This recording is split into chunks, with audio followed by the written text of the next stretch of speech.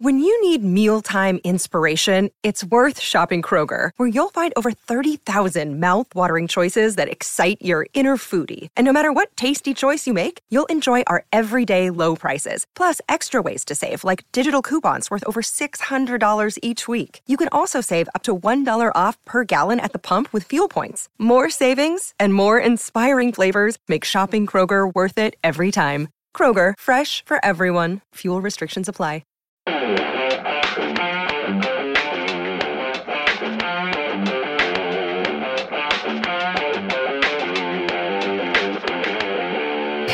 Hello and welcome to The Transfer Window, the podcast that takes you inside the biggest deals at the biggest clubs in world football. I'm Johnny McFarlane, and today I'm joined by Transfer Window regulars Ian McGarry and Duncan Castles. This week, it's Premier League manager carnage as 6 clubs potentially look to change their coaching menu. We ask if England is becoming like Serie A in the 1990s. Fred, Neymar, Sandro, we look at the stars on Jose Mourinho's Manchester United radar and separate speculation from reality. And as Manchester City hit an unprecedented 100 points for the season, we ask, are they the best ever Premier League team? Okay, we're going to start with the managerial carnage that's taking place in the Premier League at the moment. Ian, we're looking at Arsenal, Chelsea, Spurs, West Ham, Leicester and Everton, possibly all looking for new managers. Is the Premier League becoming Serie A of the 1990s, where managers are getting 10 minutes in the door and they're already under pressure? Is that what's happening now? Very good analogy from a man of your age there, Johnny. You obviously were watching your Gazzetta Football Italia in your weak school shorts and your T-shirt. Yes, it's as many managers that I can remember in sort of the 20-odd years I've been covering the Premier League, Johnny, that are being replaced in the summer. 6 is, and possibly it could go up to 8 or 10 even, but 6 we know for sure. Spurs you mentioned, but Spurs obviously is in the balance after what Pochettino said when the season finished regarding that he needs to talk with the club and they need to operate in a different way. They need to take risks, he said, which is something Daniel Levy is completely averse to. So he would not have been pleased to hear his current manager and sweetheart say that. Although Everton and West Ham, I think we saw 2 Red Adaires of the Premier League, if you like, going into firefight relegation, or at least just up the club. And Sam Allardyce at Goodison and David Moyes at the London Stadium. No real surprise that the contract breaks will be triggered in both those managerial cases. Allardyce obviously suffered death by 1,000 surveys when the club put it out to the fans to ask how they thought he performed. Moyes a little bit, I think, a bit more unlucky in the sense that he's done the job he was asked to do, but he's not been given the chance to actually build on that now and actually have a proper transfer window to invest. But West Ham have got a massive problem between the management and their fans. Huge impasse with regards to the club ownership behaving in ways which the fans don't agree with. We've seen obviously very sort of disturbing protests and at the London Stadium and also away from home as well from West Ham fans.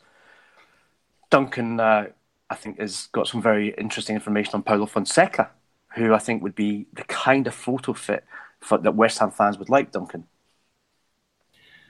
Yeah, look, Paulo Fonseca is very keen to move to the Premier League. He's done 2 years at Shakhtar Donetsk, has won the title both years, is just about to play the cup final this coming weekend to, I think, do that back-to-back as well, and obviously had a very good Champions League campaign.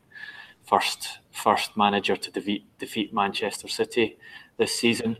He almost went to the Premier League in November. As some story we discussed on the transfer window at the time, which was that after Everton failed to extract Marco Silva from Watford, they then had a meeting with Fonseca, offered him the job. He accepted, but Shakhtar wouldn't let him go at that point because their Champions League campaign was going so well and they wanted to retain him into the second half of the season. His contract expires at the end of this season. Shakhtar want to keep him. I've offered him a very big deal to stay there, but he is set on trying to get an English Premier League club, and has been offered to several of the clubs that you have mentioned as having vacancies this summer, one of which is West Ham United. He met David Sullivan yesterday with a couple of his agents. I'm told that Sullivan was impressed with the conversation he had with Fonseca.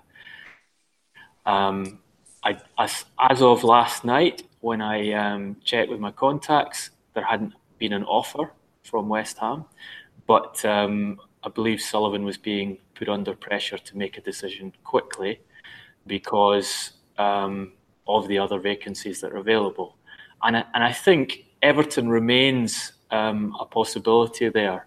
As we talked about last week, Marco Silva was the preferred choice when they dispensed with Ronald Koeman. There have been conversations through this season, again with Marco Silva. As of last week, a decision hadn't been taken on whether to dispense with Supersize Sam and bring a new man in. I was being told at that time that Silva was a strong candidate. What's developed in the background, and perhaps explains why they haven't, I'm told, established a pre-contract with Marco Silva, is that Watford are taking legal action over Everton's approach, what they consider to be an illegal approach to Marco Silva in November. And obviously, if Everton were to now appoint Marco Silva in the midst of legal action, potential legal action going to court with Watford, that could increase their liability in the case. So it seems that Watford's pressure on Everton over Marco Silva could have an effect over if they take Marco Silva, or what payment is made to take Marco Silva, and potentially looking at other candidates again, like Paulo Fonseca, who I think would prefer to move to Everton than he would to go to West Ham United. I think that aspect of compensation, Duncan, is something which Everton have been trying to agree amicably with Watford for at least a week, rather than see it go to court. But Watford's owners are being very stubborn with regards to how much money they want. You're right about the liability and indemnity increase on both sides. Should Silva become Everton manager, and given the very public way that Watford protested when Everton sacked Koeman and then eventually appointed Supersize. So that'll be an interesting one to keep an eye on. But of course, as you said, neither Silva nor Fonseca will wait forever for clubs to to wait and make their minds up. And of course, Johnny, we've got the never-ending story of Arsenal's new manager and who that might be. And interesting developments today in that they cleared out the entire backroom staff, which is not unusual, obviously, when a manager leaves, but it's unusual in the sense that guys like Colin Lewin, who was chief of medical, has been at the club, I think, for more than 20 years. And he's not necessarily one who you would think would need to leave in the interim, waiting for a new manager to be appointed. Some people may see this as a sign that a new manager has already been agreed, but not yet announced, because obviously a new manager would be the person to say, I want everyone cleared out, or I want some people to stay and some not, etc., etc. My information is that that's not the case. They're still vacillating about it. There has been talk about Mikel Arteta, who I don't think would be the right move for either him or the club, because he's basically been an apprentice to Pep Guardiola for just over a year. And I don't think taking a club like Arsenal, despite obviously having been an Arsenal player and Arsenal captain, is necessarily the right first step in management for him, because he's really being thrown at the deep end. Although you would say that Wenger set quite a low bar in his last 5 or 6 years as head coach there. Julian Nagelsmann is also being mentioned. That would be, I think, more realistic, given obviously we have a new technical director at Arsenal who was at Borussia Dortmund and who knows Nagelsmann well. And Duncan was saying prior to us coming on air that Nagelsmann turned down a very big offer to go to Bayern Munich. So you must think, well, he's got something else on his plate. And then you've got other candidates who are still milling around, like Luis Enrique, who obviously with Thomas Tuchel taking the PSG job, his options have been narrowed, and we should say as well that was a job a job filling story that Duncan broke on the transfer window more than a month ago, certainly before anyone else did. So our listeners are well aware of exactly that one developing. So it's just I think at the moment it's a bit of a mess. You described it as carnage, Johnny. I think it is carnage in terms of the amount of managers who've been replaced. Look at the amount of managers who were sacked during the course of this last season as well, and you add it to that, the 5, 6, maybe 7 who will change again in the summer. And I think we're seeing that obviously it's money motivated now, and the financial rewards for staying in the Premier League, for competing in the Premier League, and for obviously going into European football are now such that clubs have got less patience and will sack more quickly. I think it's fascinating because we're not only talking about those clubs in kind of the middle tier of the division, the aspirant clubs like Everton, and the clubs like West Ham United who've just survived, another aspirant club like Leicester City, and wanting to change. You could even look at the top 6 and you can say Manchester City, obviously not going to change their manager, but may lose Mikel Arteta if Arsenal were to take the decision to let him go. Manchester United are losing without question the best assistant manager in football, in Rui Faria, who announced his decision to leave Jose Mourinho after 17 years in which they've won 20 major trophies together. A total which, so I was looking at the numbers afterwards, a total only surpassed in terms of managerial teams by Jock Stein and Sean Fallon's 25 major trophies at Celtic, which is quite an amazing achievement. Liverpool, as we broke on the transfer window a couple of weeks ago, you also have a 17-year managerial partnership that's come to an end there, albeit in very different circumstances, with Željko Bubic walking out on Jurgen Klopp. So he needs a man to replace a guy he describes as the brains of his managerial team. Chelsea will sack Antonio Conte, have to get a replacement. Tottenham have to have this discussion with Pochettino, where Pochettino is clearly pressuring Daniel Levy to be given more control and better resources to have a go at winning trophies. And Arsenal have effectively sacked Arsene Wenger after 22 years and are in the process of replacing. So every one of the top 6 clubs has a managerial change of some great significance going on, or potentially going on, apart from, I think you could say, Manchester City, which is, I don't think losing Mikel Arteta is going to be of great hindrance to Pep Guardiola were that to happen.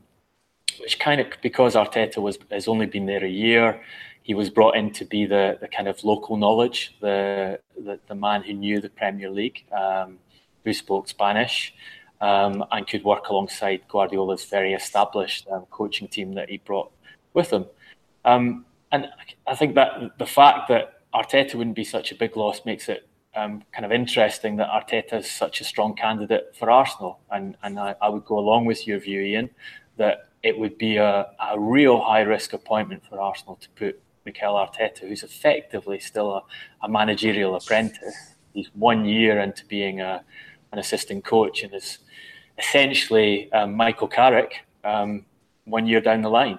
And do you want to put that kind of role, especially after the end of the Arsene Wenger era, 22 years of such dominance in one club, in the hands of basically an apprentice, a new man in football management who could be really in the future, but undoubtedly still has a lot to learn. I'm reminded, Duncan, of a conversation I had with Jose Mourinho when news of Sir Alex Ferguson's imminent departure at the end of the season, I think it was 2013, was broken. And I quipped to Jose, this was a very sort of casual conversation on the phone, do you fancy it?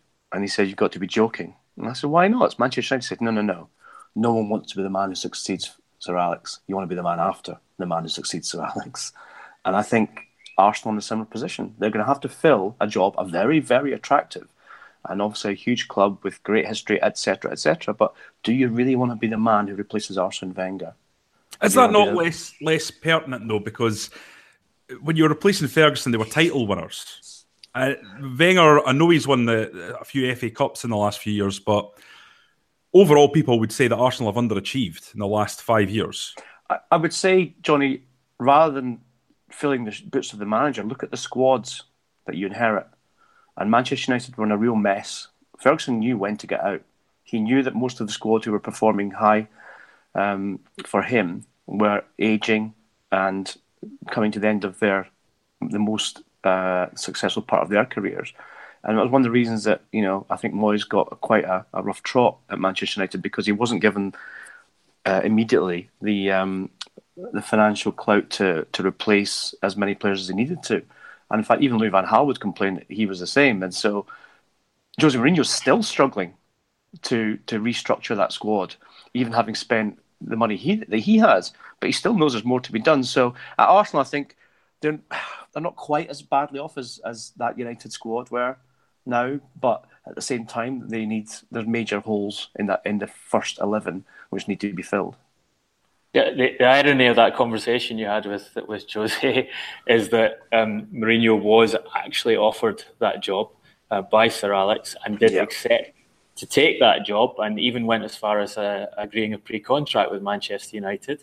One of the sort of great hidden stories of English football, but dropped away, decided to go to Chelsea instead when Roman Abramovich was made aware of the agreement that Mourinho had with Manchester United to come in and succeed Ferguson, and said, "Well, I'd like you to come back to Chelsea instead." And perhaps Jose's thinking there was that, albeit misguided thinking, that Chelsea was a better place to go than being the immediate successor to Ferguson. He went back for family reasons. His family, his son had an apprenticeship at Fulham, and his daughter was going to study at college in London, and his wife preferred to live in London. So the plan had always been to do as they're doing now, which would be Jose working in Manchester, the family living in London, and Mourinho commuting back and forward when he could do to visit them. And obviously it was, Mourinho's talked about how it's suited his family to go back to London and keep them together. So that was one aspect. And the other aspect was the appeal of going back to Chelsea and proving Abramovich wrong, essentially, and trying to win the Champions League with them, which is the thing he failed to do first time around and ultimately failed to do second time around, because as we talk about in this podcast all the time,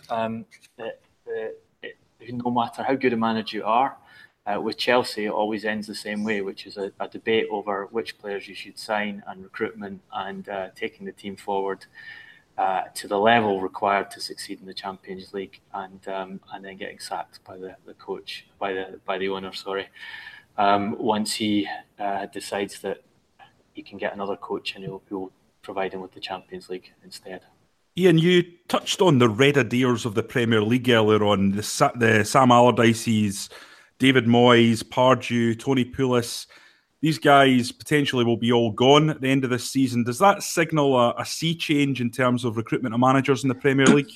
I'd like to say that it did, Johnny, but history will definitely contradict me. And one thing, as definite as death, taxes, and a Celtic treble, is that is that Supersized Sam will turn up somewhere next season, like he always does. Whether it's at the start of the season or whether it's again the red Adair, save us from relegation or save us from our dreadful start to our season, please.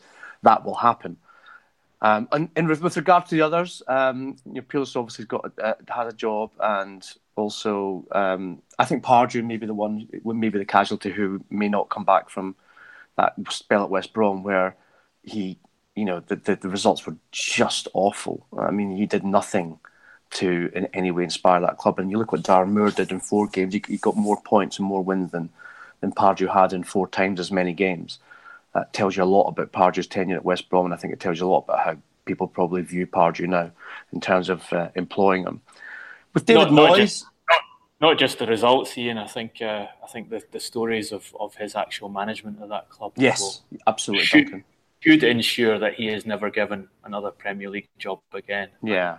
I think the only way we would see him back in the Premier League is were he to take a Championship club up.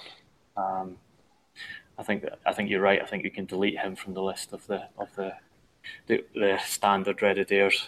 I think the red Heredier, or used to be red, Mr. Moyes, I think does have a chance to come back. I think he's done a decent job at West Ham. I don't think it's been spectacular. I think he's been a victim of his style of play versus the ludicrous expectations of the West Ham fan base, who believe they should be playing like Cruyff's dream team in Barcelona, and they always have done, and that's not going to happen at West Ham. I don't know if you've heard from Moyes, but I'm not entirely sure that he is completely excluded from continuing at West Ham yet. As of last week, my understanding was they were like Everton. They were going to make a decision over it, and Fonseca has not been offered this job, and David Sullivan was impressed with him, but that doesn't necessarily mean that because he's interviewing candidates that he won't stick with the man who kept him up. I think Moyes will be the sacrificial lamb to the fans, Duncan. That they will get rid of him because they want to try and appease an angry fan base who clearly want change of ownership at the club, and they'll try and bring in someone like Fonseca, who's got a much better reputation for playing open and expansive football and getting results as well. I think David Moyes, unfortunately, has obviously been damaged by his time at Manchester United and Real Sociedad, and even Sunderland as well. And so his ability to attract players, even to West Ham, with big wages and stuff, is limited.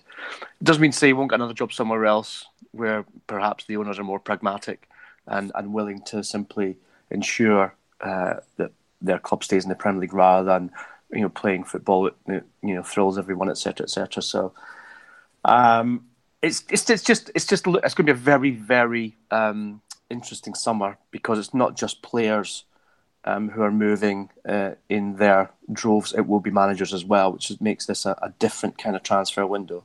And it also asks questions as well about club recruitment policies, if they're already recruiting players when they actually don't know who their head coach is going to be.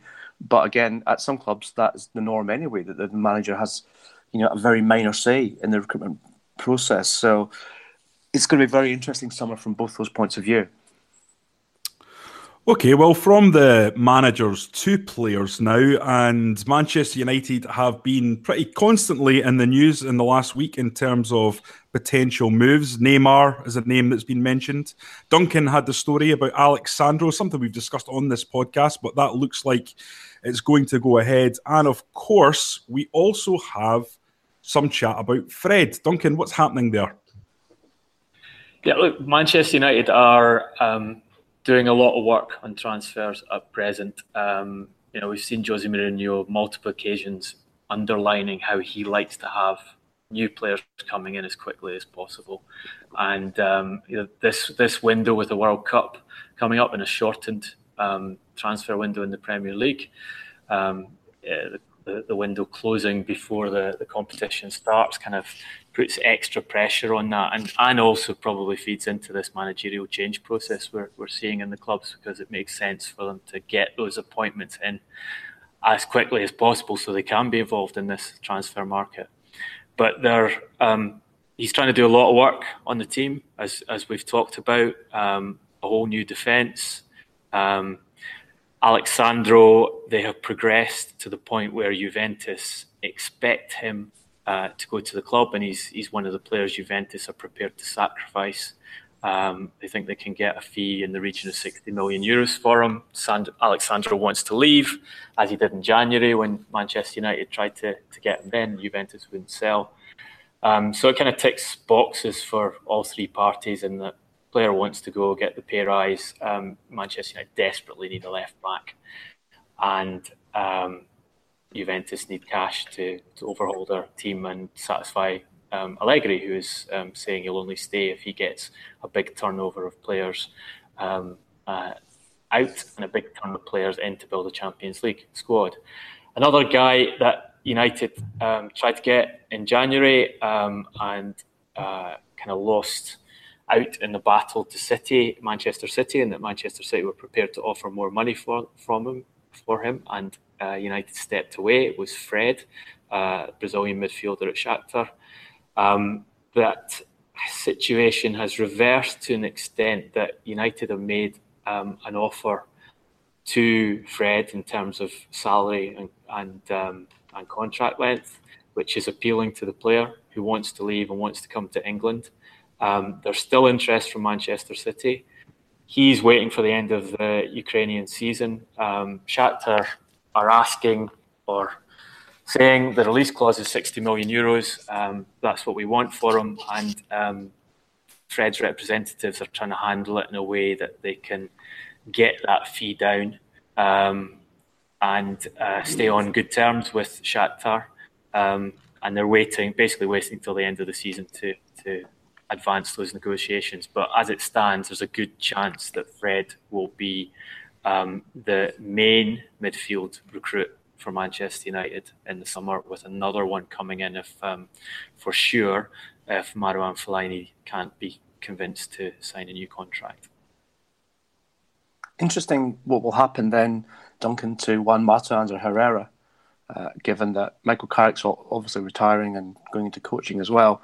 Got to wonder, those players have featured under Mourinho, but Fred would be, you'd think, a first choice pick. And of course, it will mean a question over whether or not Mourinho's willing to play Paul Pogba at left side of attacking midfield rather in the midfield pivot of two. So it'd be interesting to see how that one pans out regarding how United line up next season.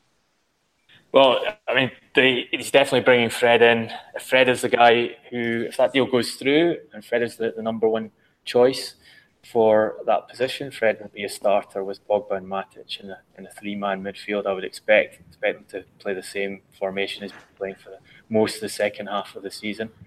Obviously, upgrade the full-backs to give them a more reliable defence and better attack from the wing positions. Valencia will remain as a first choice full right back, but he wants a backup right back who can put pressure on them, and he wants a top quality leader, experienced centre back in there. Talking about the guys going out, I thought it was the lineup on Sunday was interesting, and obviously Michael Carrick started his first Premier League game of the season to give him his big farewell. Completely deserved. One of the best midfielders in the Premier League for me over the length of his career. A real understated player who, the quality of his passing, and I remember interviewing him before Manchester United's last Champions League final and talking to him about how the thing that stuck out for me in his play is that he always tries to pass the ball forward. Always took the option to try and get the ball forward and whenever he could, rather than taking safety first passes. And he was, he quite liked chatting about that and said, yeah, that's kind of the cornerstone of my midfield play. The other guys he played at the weekend, it looked Daley Blind getting a start for the first time for months, and Matteo Darmian seemed very much here's your opportunity to say goodbye to the fans. And I was half expecting Rui Faria to come on as a second half substitute. So I've seen that happen before. Yeah, well, you played against Rui Faria, didn't you? I did, yeah. In Los Angeles, you remember him getting sent off in that game against the Germans. So those Blind and Darmian for sure on their way out. Ander Herrera, I think, has done enough at the tail end of the season to get back in Mourinho's good books and will probably be retained. And I think Juan Mata will stay.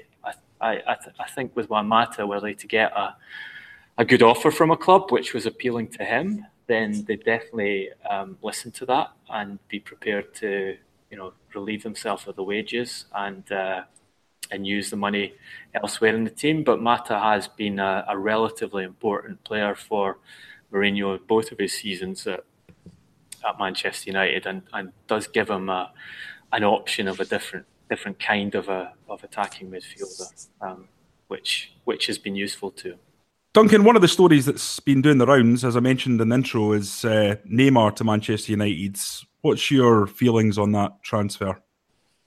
Manchester United tried really hard to get Neymar last summer, or I should say Jose Mourinho tried really hard to get Neymar last summer. Had a lot of conversations with the player, telling him he wanted to bring him from Barcelona to the Premier League, and Neymar encouraged that.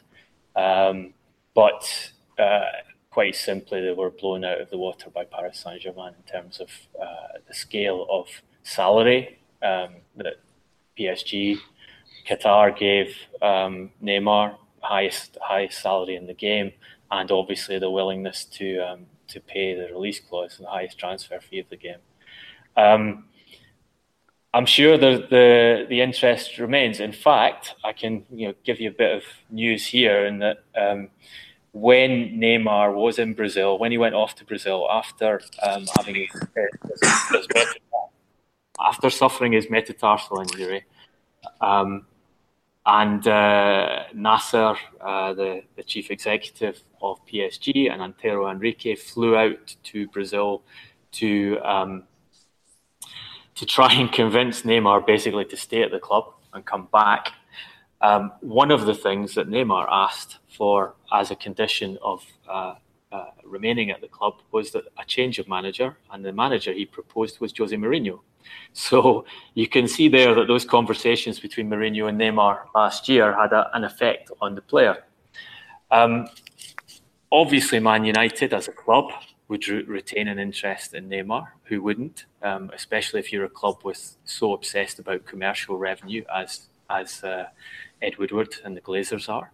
But realistically, I see no chance of them signing Neymar in the current window. Neymar is pushing Paris Saint-Germain as hard as he can to force them to kind of say, wash their hands of him and allow him to join Real Madrid.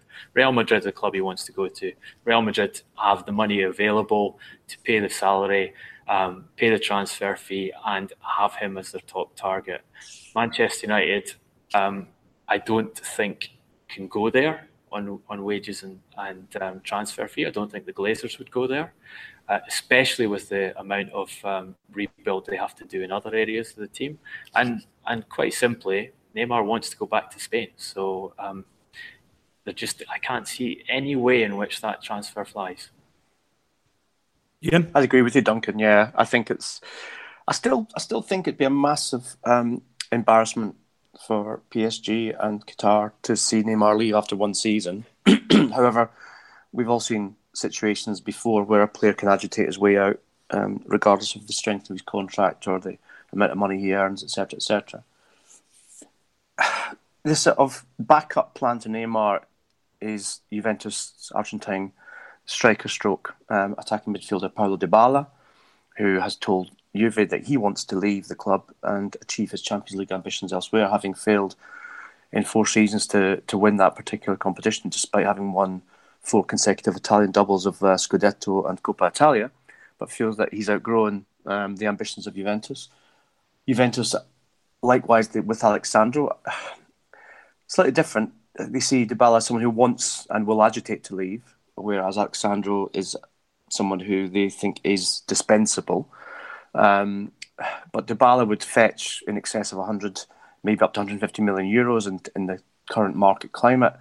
That would give Juve significant spending power to keep Allegri and to follow on from Duncan's exclusive story that Allegri was demanding 5 or 6 players to leave and 5 or 6 to come in and upgrade. So that would give him a war chest, which would allow that to happen, albeit losing 2 of his better players or best players. He'd be able to recruit cleverly and in more numbers as well. So Dybala to Real Madrid, I think, is a very, very probable. But of course, if the Neymar situation changed, then Dybala to PSG would become a possibility as well. My information is that the player wants to play in Spain, however. So I can't see Barcelona finding any more money than they've spent already in the last 12 months to be able to finance Dybala's transfer. But again, they may surprise us and sell a player or 2 players in order to be able to do that. What's interesting about Dybala is that kind of transfer, as we saw with Neymar last summer, ignites the entire European window, when a player leaves a big club for another big club at that kind of price, let's just call it 150 million euros, that means that other clubs have money to spend. Other clubs get scared because they're not spending. Other clubs need to invest and need to upgrade their players. So if Dybala goes to Real, then Gareth Bale becomes available. Gareth Bale, would he go back to the Premier League? Well, that's probably not his only option, although I suspect Bayern Munich would be very interested in replacing him, given that they'll be losing Frank Ribery and Arjen Robben to old age this summer. So I think Bale to Bayern Munich would then be a possibility, and you just go on knocking down the dominoes from there. I think you're right. Bayern's a possibility for Bale, probably one of the better ones because they've got the finances. I think they've just given Ribery a new contract, a 1-year extension, but still the point about them needing to. Did they give him a Zimmer frame as well, Duncan? Was that part of the deal? A second one, yeah, and a mobility. A mobility scooter. But I also think you're right about Barcelona. I think Dybala is probably beyond them this summer, or it should be beyond them because they spend so much money and their wage bill is so high. They really can't afford to go down the line of another mega transfer this summer, unless, of course, they were to lose someone like Umtiti to Manchester United. But even then, the release clause isn't that high, so it wouldn't raise that much money. I know Barcelona are looking at Justin Kluivert, who's he's the cheap option in here, and a very young talent, and he's just turned 19, but extremely highly regarded both in Holland with Ajax Amsterdam, where he's become a key part of the team, and also with several of the top clubs. Manchester City are looking at him as a potential addition to their squad, and you can see why, because he's absolutely perfect in terms of Guardiola's system. You can play him off either wing as the number 10, two-footed. Guardiola loves young, quick, goal-scoring players who will do what they're told, fit into his system. I know the people at Ajax think he has more potential than Raheem Sterling, so that tells you how highly a club which has a good, one of the best youth development systems in football regards him. And so he'd prefer to go to Barcelona, but they've got a list of about 5 players for that position, most of whom are fairly low profile. Is Griezmann a fait accompli for Barcelona, Duncan? That's one that you keep hearing over and over again in terms of the merry-go-round transfer speculation. I don't know if it's a fait accompli, but certainly Barcelona are prepared to pay the release clause, and it seems that Griezmann wants to go there.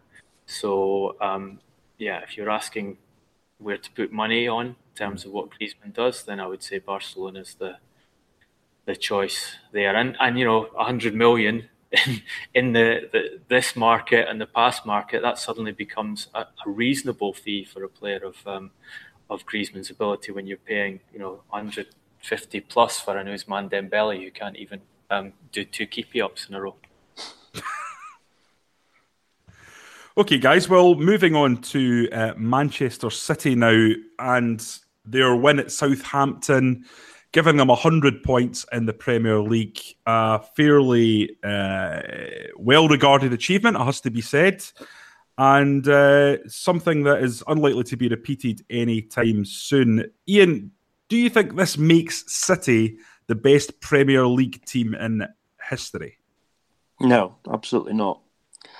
I don't believe that. I think for all the enthralling football and the records that they've broken, remember, it's not just the points record. They've broken records for most games won, most goals scored, most away games won. There's a whole plethora of records which have gone with them. But what they've not done is what Manchester United's team of 1999 did, which is take not just the Premier League, but the FA Cup and the Champions League as well in the same season. And the difference that I see between this Manchester City team and the team of 99 of Manchester United is that the team of Sir Alex Ferguson in that year just didn't know when a game was lost. They chased everything, every single game. They were under much more pressure than Manchester City have been. Remember, this is a league title that was won probably by Christmas. And so the pressure that they've been under in terms of winning the Premier League has been very little compared to that Manchester United team, who were playing FA Cup, Champions League semi-finals, quarter-finals, while still chasing down the Premier League. I think they won it 2 or 3 weeks before the season ended. But it was close up until then, and they were playing under pressure then. And so, look, there's nothing to this Manchester City team can't now kick on and be, or at least rival that Manchester United team. But they will have to step up to the plate and do more than just win the League Cup and the Premier League. Yeah, I think if you're talking about the best Premier League team of all time, then you have to look at the context of the other things they achieved, and winning the European Cup the same season is the best measure of that, and the teams they played against. And I think you look at this season's Premier League, and certainly the bottom half of the division has been extremely poor. If you look at the numbers that you required to avoid relegation, if the bottom 8 teams in the Premier League this season have got 42 points or less, and there's been seasons where 42 points would pretty much see you down. So that bottom half hasn't been great, and so you've got to take that into account. And I think it's just that this idea that the highest point total would determine who the best Premier League team ever is just, it's fundamentally flawed, and we don't work that way, because there's not. Probably some people out there won't even be aware who held the record before Manchester City took it. It was 95 points. It was Chelsea 2004-05. I don't think many people would have Chelsea 2004-05 for all the quality of that team as the best team in Premier League history. You can make an argument for it, but you're probably not going to come to the conclusion it was them. And I think the best example of this 100 points total is to go back and look at Real Madrid team that was the first to set 100 points in La Liga, who did it against the best Barcelona team ever, who were world, European, and champions, had won 3 consecutive Liga titles. Set records for goal scoring, which are actually well beyond what Manchester City achieved this season.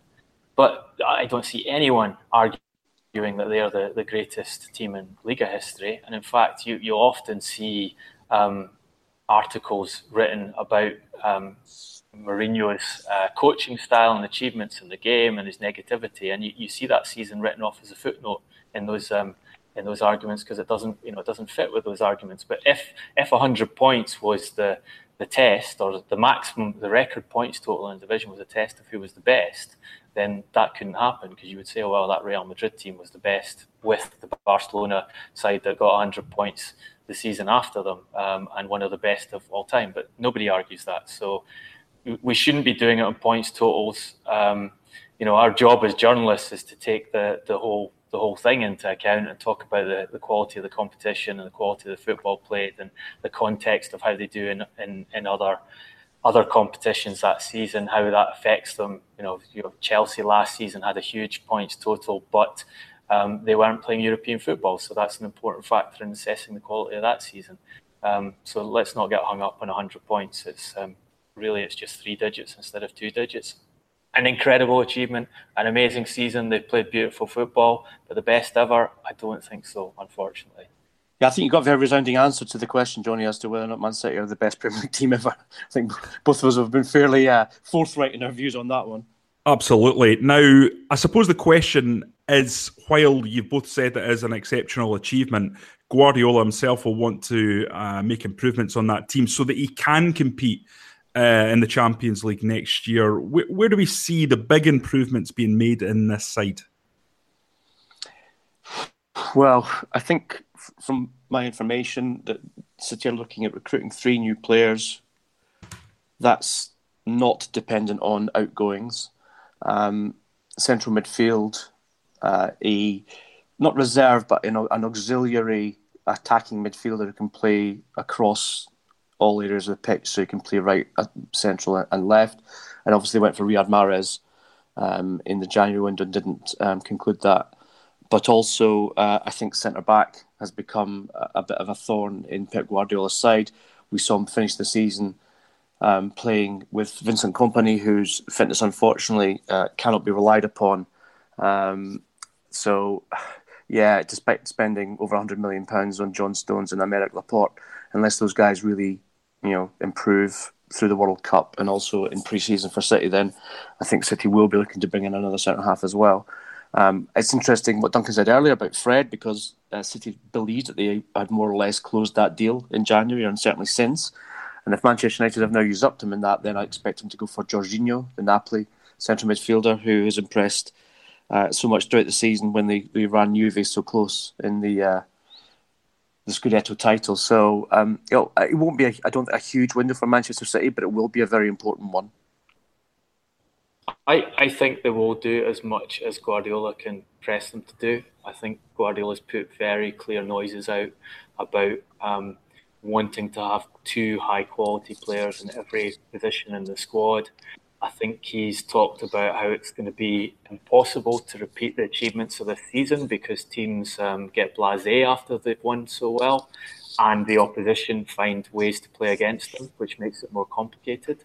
So that for him is a huge reason to add still more quality to the most expensive squad ever. I know people don't like hearing it, but it is significantly beyond anything anyone's ever spent, significantly beyond all the competition, over $1 billion on transfer fees committed and salary in just the 2 seasons Guardiola's been there. So centre back is a good example of that. He's got two £50 million plus centre backs that he's often used as reserves this season in Laporte and John Stones. He's got Otamendi in there, who's one of the top 5 most expensive centre backs ever. He's got Kompany back in the team and playing him as a starter. But at the end of the season, you see him talking about how they can't rely on Kompany's body, and maybe they have to bring another centre back in. So he wants another centre back. He will definitely go for another left back, probably a very high quality one. He will definitely go for at least one wide attacker to supplement Sané and Raheem Sterling. Sterling is going to put pressure on the club to get a new contract. And we know what his agent is like in these contract situations, so that's an open situation. They would love to try and get someone like Kylian Mbappe in if that opportunity arose because of financial fair play, sanctions at Paris Saint-Germain. There'll definitely be at least one midfielder. Replacement for Yaya Toure. Wouldn't surprise me if they do 2. Also wouldn't surprise me if they manage to find a home for Claudio Bravo and he buys a backup goalkeeper who is of a similar style to Ederson at some reasonable cost there. So don't be surprised if they go over 200 million in transfer fees again this summer, and don't be surprised even if they go well over 200 million transfer fees against this summer.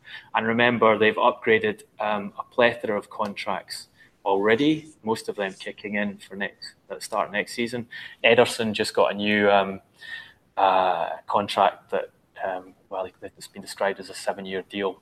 So 5 years on 2-year extension on top of the original deal, and a big pay rise. But he actually was one of the least well-paid players in the first team because they got him from Benfica and his wages were so low there. But I think it will be a big summer for Manchester City again, and I think Guardiola wants to ensure it's a big summer because he knows he needs as much resource and extra firepower as possible to win the Champions League. And next season, he's not going to get away with being knocked out by Monaco or Liverpool and getting the tactics wrong in the game. That Abu Dhabi will want to see that then at least reach a semi-final and preferably a final next year.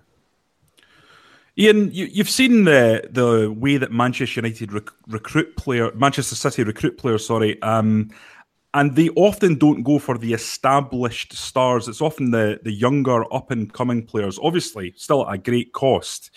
How do they go about finding players with the right temperament to adapt to Guardiola and his methods? Because we've seen with Zlatan Ibrahimovic and other players of a high standing in the game when they work with Guardiola, sometimes it doesn't go that smoothly. Well, they don't look at those players for that reason, Johnny. They do look at players who are malleable and pliable with regards to their views on tactics and team setup and everything else, because Guardiola's demands are so high and so specific. And that's why they paid so much money for people like Leroy Sané, Raheem Sterling, Kevin De Bruyne, all these guys who are young and willing to learn and willing to adapt to the coach. So you won't see a superstar. For instance, I could never see Cristiano Ronaldo play for Manchester City because Cristiano Ronaldo, or indeed Leo Messi for that matter, they dictate where they play and how they play. And Pep could not, that's where he fell out with Messi when he was at Barcelona, because Messi were demanding too much, let's just say, too much from Guardiola regarding his role. He wanted to change his role in the team, and Guardiola wasn't willing to be dictated to by Messi, and there was a period of fractious relationships, which was finally mended by an intermediary. So you won't find that Guardiola will go out and, I'd say, buy established superstars, because it's not his style. He prefers to take a player that he knows he can mould, a player that he knows that will take directions and will take instruction and will carry it out. So the recruitment policy for that reason is based on the younger, less experienced, not necessarily less experienced, but certainly less opinionated, if you want, player who will not cause problems for the coach, because the coach simply won't put up with it and it'd be a waste of money. So one of the sort of more surprising elements of Manchester this season was seeing Fabian Delph play left back.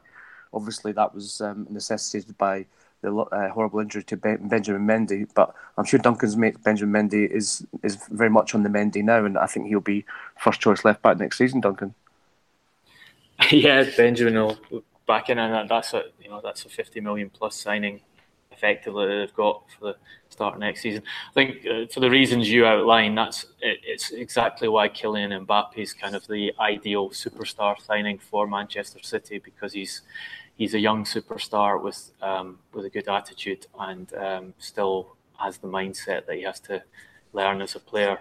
And you have to say, if Manchester City were able to make that transfer happen, you would fear for the rest of the Premier League, because to me, Kylian Mbappe is the real future Ballon d'Or winner. He's the guy who looks to have the chance to beat Cristiano Ronaldo and Lionel Messi a few years down the line.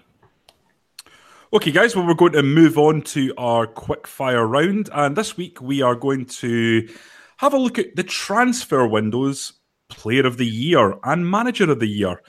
So we're going to start off in the Premier League with the Player of the Year. Now, if the guys agree, obviously it's done and dusted, but if they disagree, I'm going to make the final decision, controversial as it may be for one of them.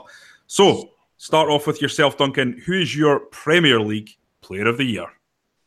The player who got Manchester City to 100 points with a characteristically brilliant through ball in the final seconds of the game against Southampton at the weekend, Kevin De Bruyne. Ian? You're going to be disappointed, Johnny, because I completely agree with Duncan on that one. I know that our Liverpool friends, thousands of them that there are, will be very upset that we've not chosen Mo Salah. But the fact of the matter is, where's your medals? Where's your medals? And they haven't won the Champions League yet, And De Bruyne has been absolutely instrumental. He's been the fulcrum of that Manchester City team. He's been exceptional all season. Not only that, remember when he was getting really, really dreadfully tackled and fouled in sort of February, March time? Other players would have thought, you know what? I'm just going to put my feet up a little bit. I'm not going to put myself in danger. So we've got a World Cup coming up with my country. And he didn't. He just got back up and started playing brilliantly again. That was his response. And for me, that's the mark of a real world-class footballer. Okay, admirable adherence to the quick-fire round principles there. That was under 5 minutes, which is unusual. Well done. So Kevin De Bruyne is our Player of the Year, Transfer Window Player of the Year for the Premier League. Now, guys, what about Manager of the Year? Only one choice for Manager of the Year has to be Pep Guardiola. You produce a season like that, which is for all we said earlier, it's definitely one of the greatest Premier League seasons ever. Not the greatest, but one of the greatest ever. And obviously had better resources than anyone else, but you've still got to turn those resources into a trophy, and he did that in incredible style. So, Manager of the Year, Pep Guardiola. Ian? No, I'm disagreeing. My Manager of the Year is David Wagner of Huddersfield Town. his budget was probably as much as Pep Guardiola loses when he's running for a bus, because we all know he loves a bit of public transport. To bring Huddersfield into the Premier League for the first time, to maintain the Premier League status in the way that they have, beating Manchester United, drawing at Chelsea, they've been outstanding. Very, very low resources compared to almost every other club in the Premier League in terms of their budget. And they've played with guile, but also expansive and sometimes, lovely football to watch. And I think in terms of achievement, Wagner's someone who you put in a top 4 club and I think would excel as well.